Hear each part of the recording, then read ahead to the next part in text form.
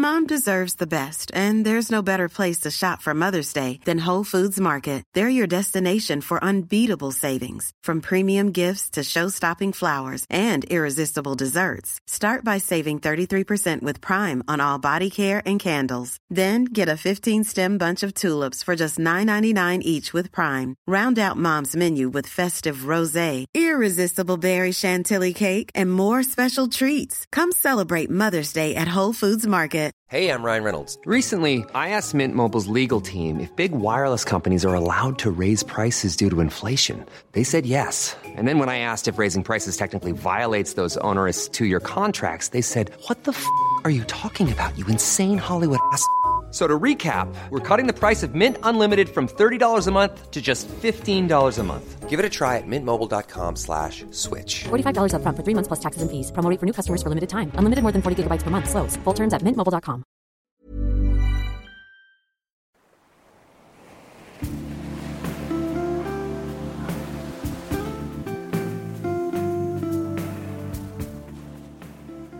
From Postcard from the Past and the award-winning Wardour Studios, this is Podcast from the Past, a Postcard podcast.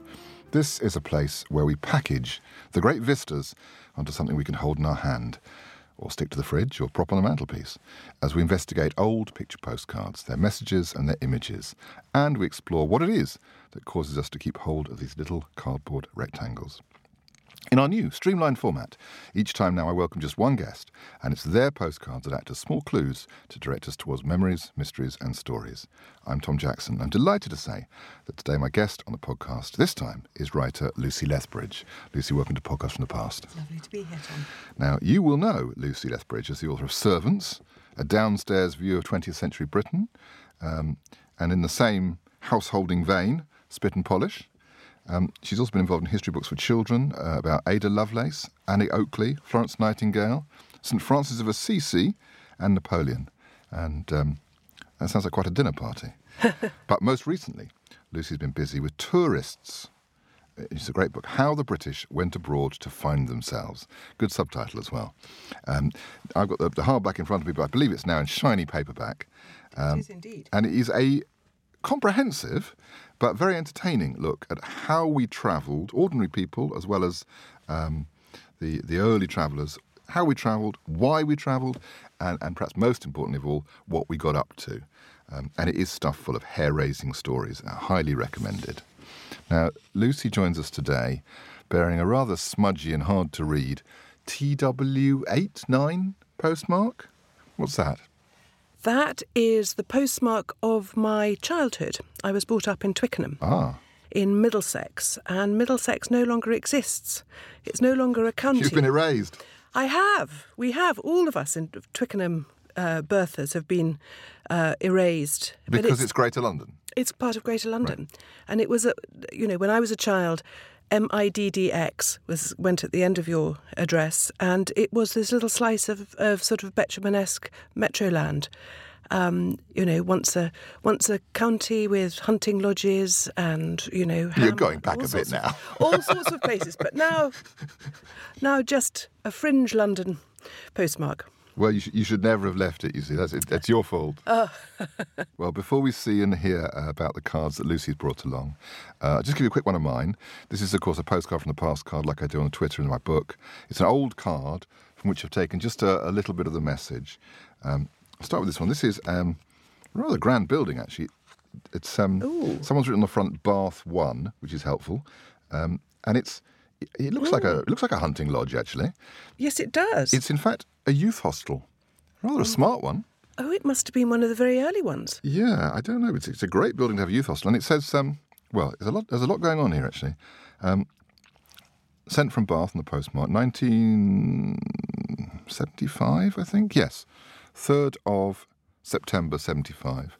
Sent to Abingdon in Oxfordshire. And it's sent by Sylvia. And Sylvia is writing to Paul. And she says, Dear Paul, had a very easy and quick journey here.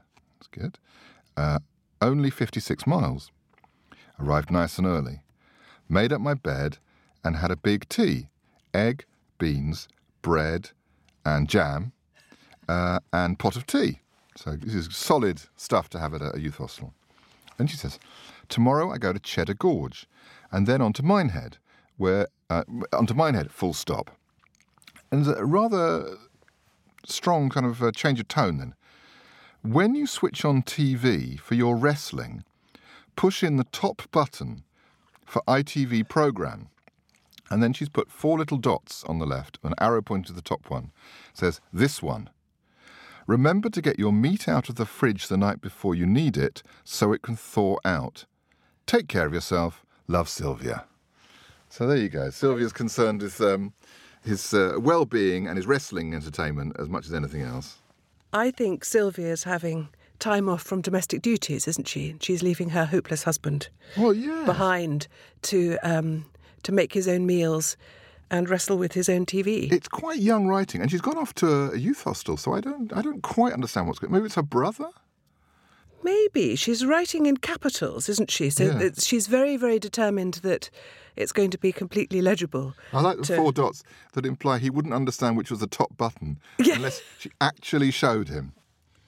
Yes, I think she rules the household, and the menfolk have no idea how to look after themselves when she's off on a jaunt in a youth hostel. Unless it's a very dry joke, which is also a possibility. I don't know. Who knows? Well, all right, I'll give you another one. Now, we're into rather more elegant surroundings here, though a bit grim. It's Moodenveen Hotel, I'm almost certainly saying that wrong, in Falmouth in Cornwall, and it's subtitled A Study in Comfort. Oh my God, it's sort of in the most faded colours that have fallen out of fashion, really. Faded red, faded green, faded everything. And these J. Arthur Dixon cards have a sort of photographic technique that the colour seems to fade out of them anyway. The whole thing has a rather tired look. It makes me feel tired looking at it. Anyway, and there's actually some text on it. It says, this is what's printed on. The main lounge on a winter's evening. Here is warmth, luxury and beauty, created by a delicate blend of Wilton carpet, brocade, moquette and a log fire. So that's and that interior design was put together by Spencer Pets. So they're very proud of this look. It's not a look that we would admire now, I don't think. I think we would find that pretty oppressive. It's the kind of look you might find in an American hotel that flagged itself as being English style. Okay, yes. So there's an inauthenticity about it. And of course, like a lot of these images, there's no one in it. So it's a bit of a ghost ship. There's no one there. Yes. It's so nice, no one came. Anyway, the message is even more grim in a way, I'm afraid. So it's written to Poole in Dorset, to Mr. Rusbridge in Poole, and it's sent from Mr. H, or Mr. or Mrs. or Miss H. Pilgrim. And the message is poignant. The message is, still hoping to hear from you soon. Oh, that is very sad. Still hoping. And somehow with the picture of that empty and funereal room. Something's not right, really. That empty comfort. Yeah. Still hoping to hear from you. H. Pilgrim has faded away. They're not even in the armchair anymore. Oh dear. Well, I should remind you at home, images of all these cards and the cards that Lucy's going to show us, and all the cards are all on the show notes, postcardfromthepast.co.uk. You can imagine them all you like, or you can see them on the website. Now, Lucy, you've been kind enough to bring some cards of your own. What shall we look at first? Well, why don't we look at this first? Okay. As this relates to my... tangentially relates to my Twickenham childhood, in that it relates to my childhood. So what are we seeing? This is a postcard of the beach at Aldborough in Suffolk. And it was sent not all that long ago because it's a picture of Maggie Hambling's very controversial sculpture celebrating Aldborough on the beach. Which a lot of people don't like. It's a giant scallop shell. Okay. But has now become, I think, noteworthy. It's one of the symbols now of Aldborough Beach.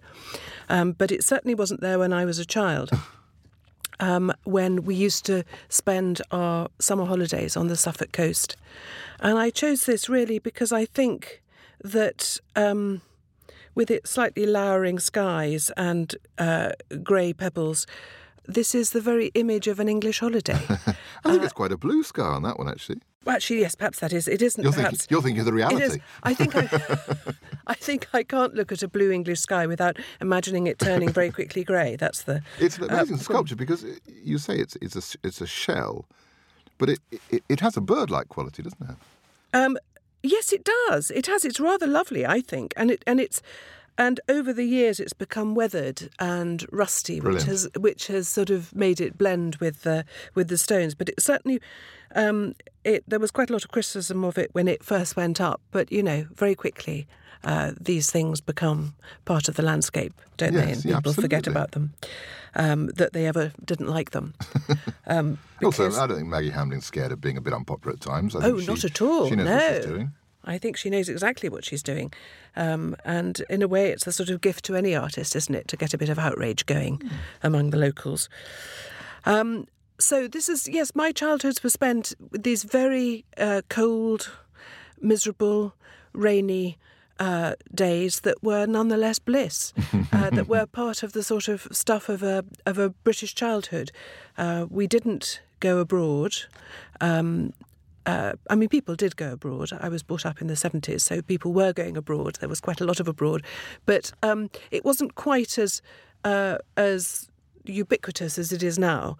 You wouldn't automatically think of going abroad. You mostly, families, their first port of call would be, an English summering holiday place that was full of fishing nets and buckets and spades and the promise of a few sunny days, but mostly rain, which I think is sort of part of it. We often imagine that bad weather is the problem with an English holiday, but I was minded the other day. I took my young nephew to the seaside at Hastings, and he was only there for one day, and the heavens opened and it poured with more rain than I have ever experienced in my entire life. We got as wet as though we'd been swimming in the sea with all our clothes on. And at the end of the day, I said to him, "What did you like best?" We'd had ice creams, we went to the castle, we did all sorts of things. And he said, "I liked the rain."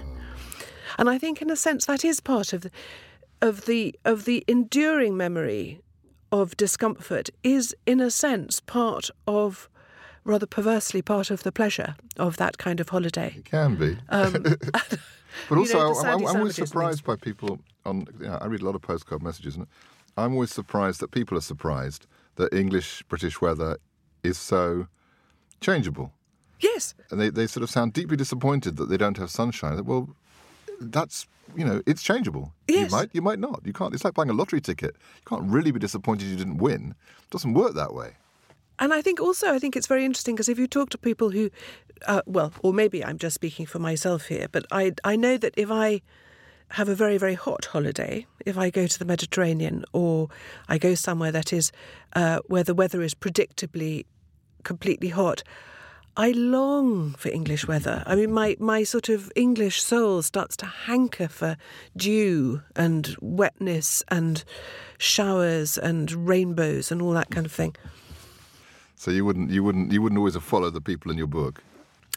I think, a lot of, I suppose the early people in my book they wintered, didn't they, in the sun? Oh, yes. So that you got the mild sun. I think seeking the baking sun comes in a bit later. And I must say I'm not someone who has ever sought to roast. So you wrote the book in the library? I did indeed.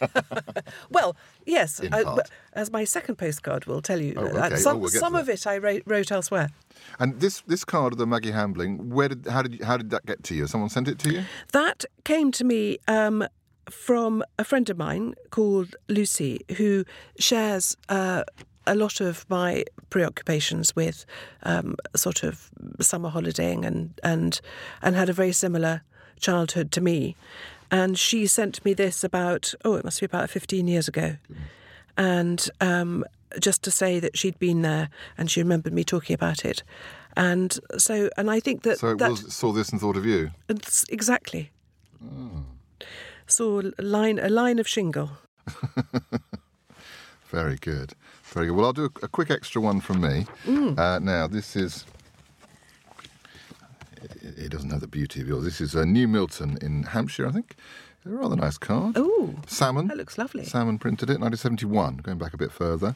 Sent to Southampton from New Milton, and 27th of July, since you ask. I just thought this was rather sweet, actually. It's Dear Mummy and Daddy. It's one of those from Elizabeth wrote this. Dear Mummy and Daddy, I hope you do not mind.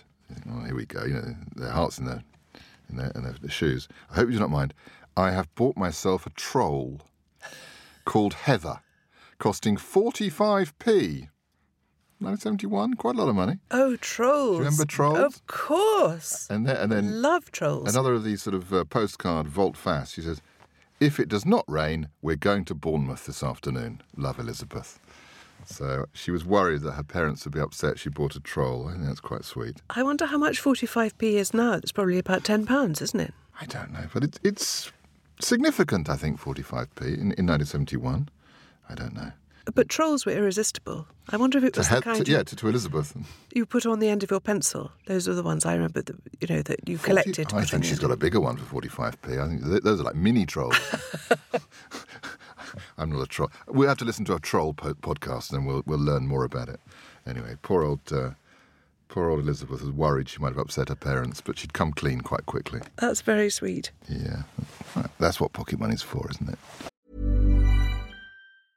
Hey, I'm Ryan Reynolds. At Mint Mobile, we like to do the opposite of what Big Wireless does. They charge you a lot, we charge you a little. So naturally, when they announced they'd be raising their prices due to inflation, we decided to deflate our prices due to not hating you. That's right. We're cutting the price of Mint Unlimited from $30 a month to just $15 a month. Give it a try at mintmobile.com/switch. $45 up front for 3 months plus taxes and fees. Promo rate for new customers for limited time. Unlimited more than 40 gigabytes per month. Slows full terms at mintmobile.com.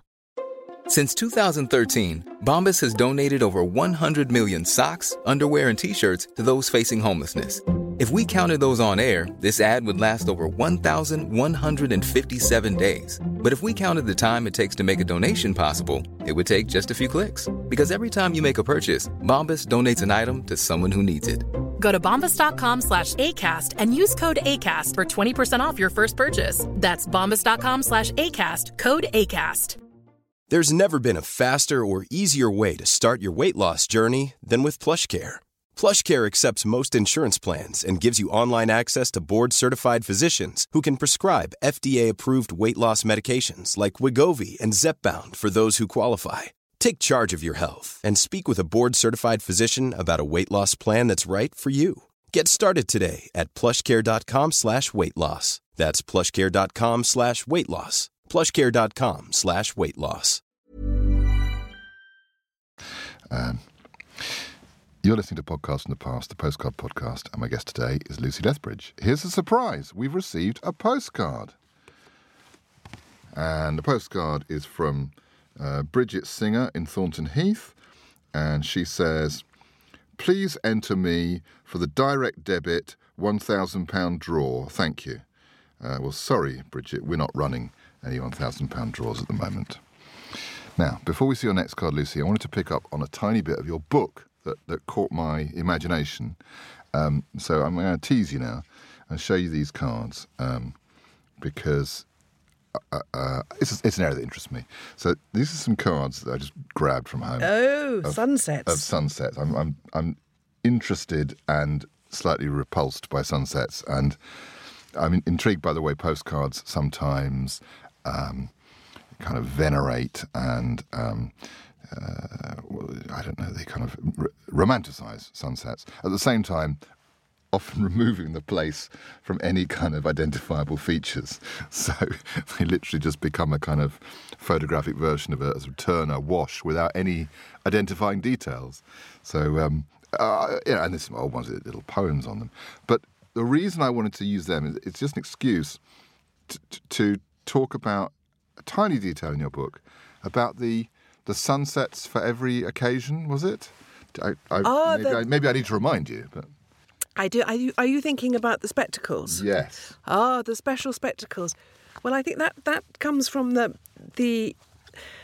18th century obsession with the picturesque. Yes. Which leaks, I think, into into our a modern Instagram post. Yeah, I don't think we've left that moment. We haven't actually. left it. No, we haven't no. left this idea that there is something called the beautiful view, and the beautiful view is very prescribed. Absolutely. It's very rarely as lovely and freshly minted and original as we think it is. We come to it with all sorts of preconceptions. And it's quite annoying if nature doesn't come up to scratch. Or if there is a crowd there on the top of the hill and suddenly, the sunset is ruined by lots of ghetto blasters. Do you mind? That's my moment of the sublime, not yours. Lots of clicking cameras. Yes, no, in the 19th century you could buy these spectacles that... so you could put them on and it gave a sort of automatic sunset filter to whatever view you were looking at. So you got the orangey glow. You get the orangey glow, exactly. Any time of day? At any time of day. It's flying in the face of nature in the most obvious way, isn't it? It's marvellous, isn't it? It's a triumph of inauthenticity. Yeah. There's something rather sort of almost sort of marvellously magical about it. But I think it's what cameras can do now, isn't it? We can kind of fiddle around with what we're looking at, yes, until we make it exactly how we want. We can cut out the troublesome person in the foreground, or absolutely, or put one in. I just had the idea that this isn't even about creating images, which is a bit more of an active process. This is like a sort of passive process. You're not letting yourself see anything other than if it's orangey. Yes. I mean, that's a bit like, I don't know, going to the opera and putting your fingers in your ears. Yes. It's a very strange thing to do. I'm not saying it's wrong, but it's strange. I think that somewhere along the line, and as I say, I think this is part of the sort of legacy of the idea of the picturesque, which in itself became a rather sort of comic thing to do, but nonetheless it left this legacy that there is a sort of view. Yes. So a mountain is more of a view. A view of mountains is more of a view than a view of a field close up. Yes. There's this idea that there's a sort of superior set of images to which we should strive, and as the traveller, we are always looking for that image that most approximates to the image that has been given to us in things like postcards. Yes, yes. And in fact, it's a common message, isn't it? It's as nice as the postcard. Yes. Well, that's not necessarily the metric for you. But it's postcard perfect. Yes, yes. It's very, very strange. But the idea that you could choose to have sunset at dawn or sunset at midday is... I'm all for it. I think it's a great idea. But, of course, it didn't catch on, so... Well, it's rather like, I think, you can buy these backdrops for Instagram, can't you, which saves you going anywhere. I discovered this rather splendid... Real or digital? I suppose they're digital. Right. I mean, you can put yourself against a kind of Mediterranean background to look as if you're on a yacht. And I think that there's some some data that shows that the colour blue gets more likes than any other colour. Oh. Because associated with water and sky and sunlight and so on. Well, that was true of postcards. All that blue sky they painted. Yes, that's right. Every one of those was grey to begin with. They've all been painted in. Oh, is that right? Oh, so they did nearly every 1970s card has got a fake sort sky. Sort of colourised. Yeah. Yeah, it just doesn't work that way. You just don't... It's a very rare day that you get a pure Mediterranean sky in England, isn't it? I mean, you do. We've had them this summer, but not that often. You'd have to wait a long time, wouldn't you, to... Yeah. And in fact, funny enough, the phone on your camera seems to pull out that blue in a way that the cameras they used in the 70s really didn't, I don't think. Certainly some of the most luscious images on things like the John Hind cards are hugely enhanced. I mean, very, very much so. Often with a paintbrush, it's as simple as that. The old-fashioned techniques. I'm always quite interested to see how much in the 1970s postcards they didn't find tarmac as objectionable as we would now. Well, I think it was a sense of, look, it's even... you can even drive right up to it. Yeah. I think it's that. I have found a lot of cards of cathedrals from that era are fundamentally pictures of car parks. With the cathedral in the background. Nice backdrop, You get it. nice yes, backdrop. yeah. But there's half a dozen random cars. They haven't closed it off. And if you happened to be the person whose car was taken that day, it was there forever. So sort of, Yeah, you couldn't escape it. Well, let's go back onto your second card now, Lucy. What have we got now? Away from the oversaturated sunsets. Now, this is a card from a very hot place. And the card shows only actually a slither of blue sky and a lot of landscape, a lot of sort of treeless, sort of dry Mediterranean scrubby mountains. Oh, and yes. Does look hot. It's a picture of Sifnos in Greece. And got that sort of sinuous harbour look, hasn't it? Very nice. Yes, I mean, it is. It could be. I mean, that it happens to be Sifnos it could be absolutely any island in Greece. Lovely. As you approach on the boat. Lovely, lovely little white houses, wonderful blue sea, lovely harbour, shelter. And this was sent to me by my friend Sarah. I was looking after her house while she was away in Greece. So she sent it to me rather bizarrely, I see, at her house. Oh, yes, yes. And all she's put on the back, jokey, is nice in it. She's not wrong. And she wasn't wrong at all. And I, at the time, was going through a rather sort of bad patch. I'd been commissioned to write this book on tourists, but I couldn't get my head around it. I couldn't sort it out. I couldn't organise it. I couldn't think of anything to say that hadn't been said before. And I looked at this postcard, which, as postcards go, is not a terribly interesting one. It's very generic. And I was suddenly moved to go to Sifnos. She'd gone there for a week. Right. And I was suddenly thought, I've got to go. I've just got to go. I didn't have very much money, so I thought, well, I'll just go out of season. So I went in March, where it was terribly, terribly cold. And I arrived there, and I don't know, I was possessed of this feeling that I had to stay put. If I was somewhere else, I might be able to kind of loosen my mind up a bit. Right.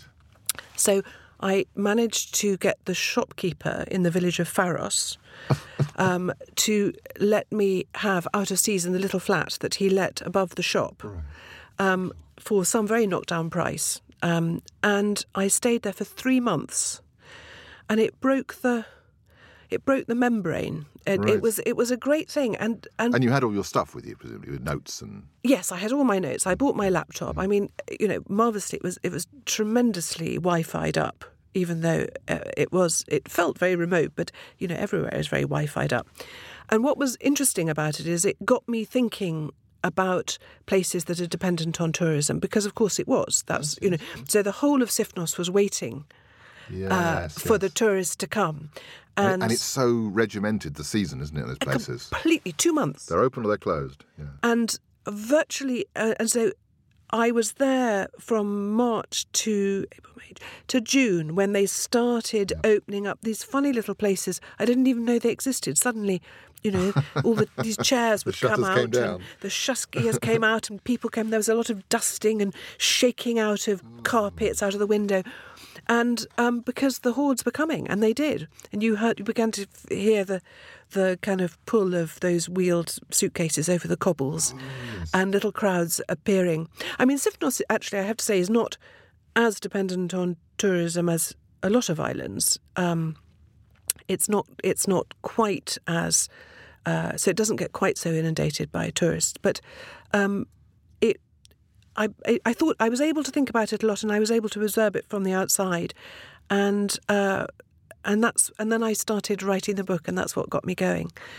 Really? So you were sort of living it, but certainly experiencing close up the rhythm and the meaning of tourism. Well, I felt rather like one of those Victorians wintering in the Mediterranean. Just shaking off your TB. Gone there, exactly. Gone there with my consumptive lungs, and then and then leaving with the heat.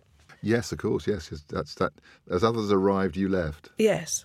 Well, that's the writer anyway. The writer's job is to be upside down in society, isn't it?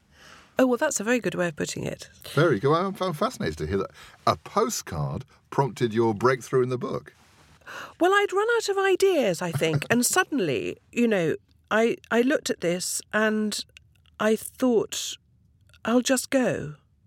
And as I say, I didn't have very much money, so I thought if I go in the winter, and it won't cost me all that much, and it didn't, and I was able to live there quite modestly.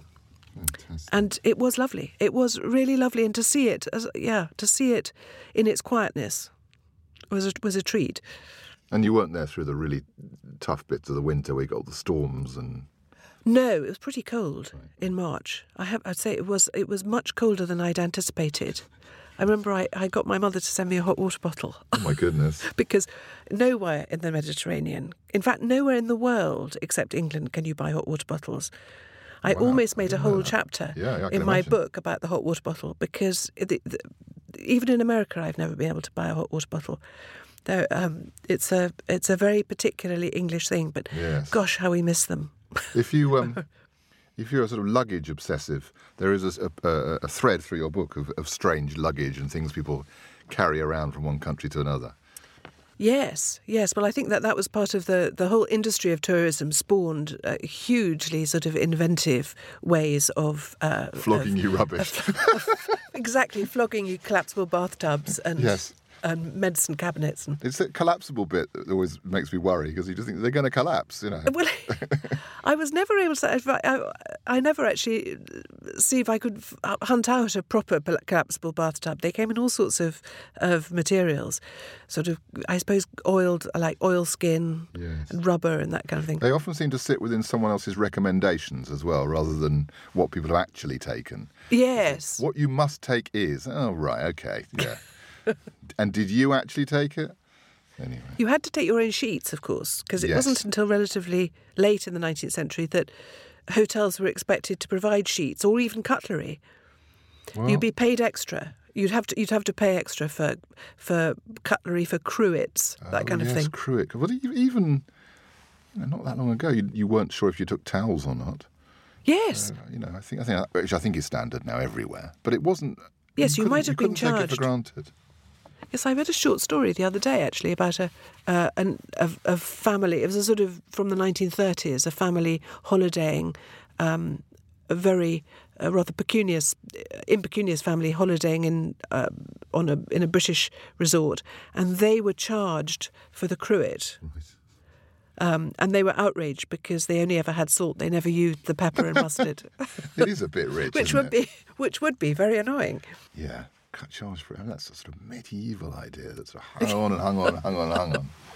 Anyway, if I paid for the cruet, I would have salt and pepper on everything. Lashings of mustard. I would take it back. I would be scraping it off and putting it into a bag. Very good, very good. Well, thank you for sharing the trampoline that it took you to Greece with us, Lucy. That's very good. I always say the same thing. I never know where the cards will send us. And in your case, it sent you to Greece. Yes, I'm delighted you managed to share these cards with me and with the listeners. Another quick reminder, images of all these cards, all of them, will be on the blog, postcardfromthepast.co.uk. And before we let Lucy out into the kind of sunny Fitzrovia streets, it is customary for us to end the show with one of these rather fragile things. I'm passing it now to Lucy, and here it is, a sort of oversized postcard. Ooh. I don't know if you can describe it for our listener. Goodness me, that looks rather like a sort of bereavement card. It's a pink vase, maybe 1950s, filled with very suspiciously perfect and slightly lurid pink carnations against a velvet curtain. The velvet curtain is a little bit crematorium, isn't it? It is. There's definitely a very crematorium feel, and there's a little. It's either a pillbox or a cigarette box. It's a octagonal box that matches the vase in some sort of pink ceramic, but right in the middle, bang in the middle of the card, is a curious hole. Well, of course, hole puncher. It's a postcard that's a record. Oh, I see. And young Tom next door has made himself and us a digital file of it. There we go. Crackles.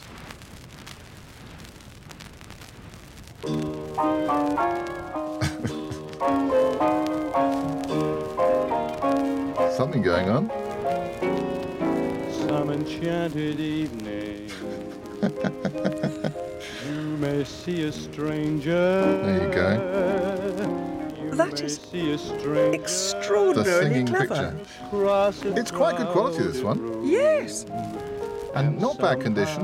You know. What date is it?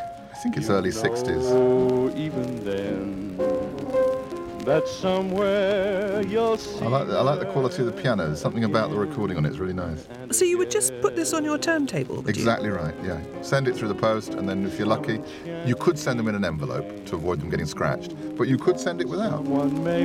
I think that's seriously clever technology, isn't it? Definitely. Because there's no sign on the card that of any. And you can just what see would it be? on the front. You can just see the grooves if you kind of hold it under the light.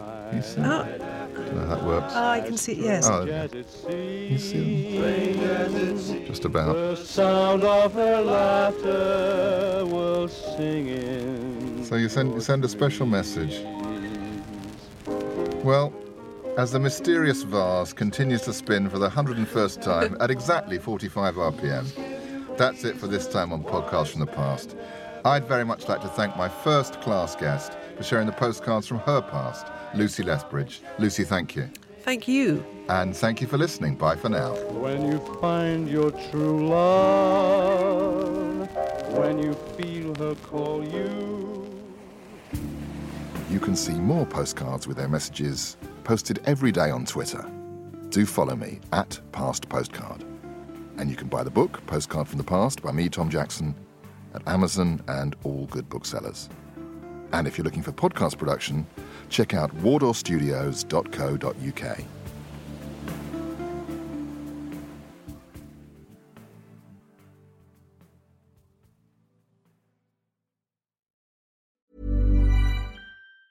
Planning for your next trip? Elevate your travel style with Quince. Quince has all the jet-setting essentials you'll want for your next getaway, like European linen, premium luggage options, buttery soft Italian leather bags, and so much more. And is all priced at 50 to 80% less than similar brands. Plus, Quince only works with factories that use safe and ethical manufacturing practices. Pack your bags with high-quality essentials you'll be wearing for vacations to come with Quince. Go to quince.com/pack for free shipping and 365-day returns. Imagine the softest sheets you've ever felt. Now imagine them getting even softer over time. That's what you'll feel with Boll & Branch's organic cotton sheets. In a recent customer survey, 96% replied that Boll & Branch sheets get softer with every wash. Start getting your best night's sleep in these sheets that get softer and softer for years to come. Try their sheets with a 30-night guarantee. Plus, get 15% off your first order at bollandbranch.com. Code BUTTERY. Exclusions apply. See site for details.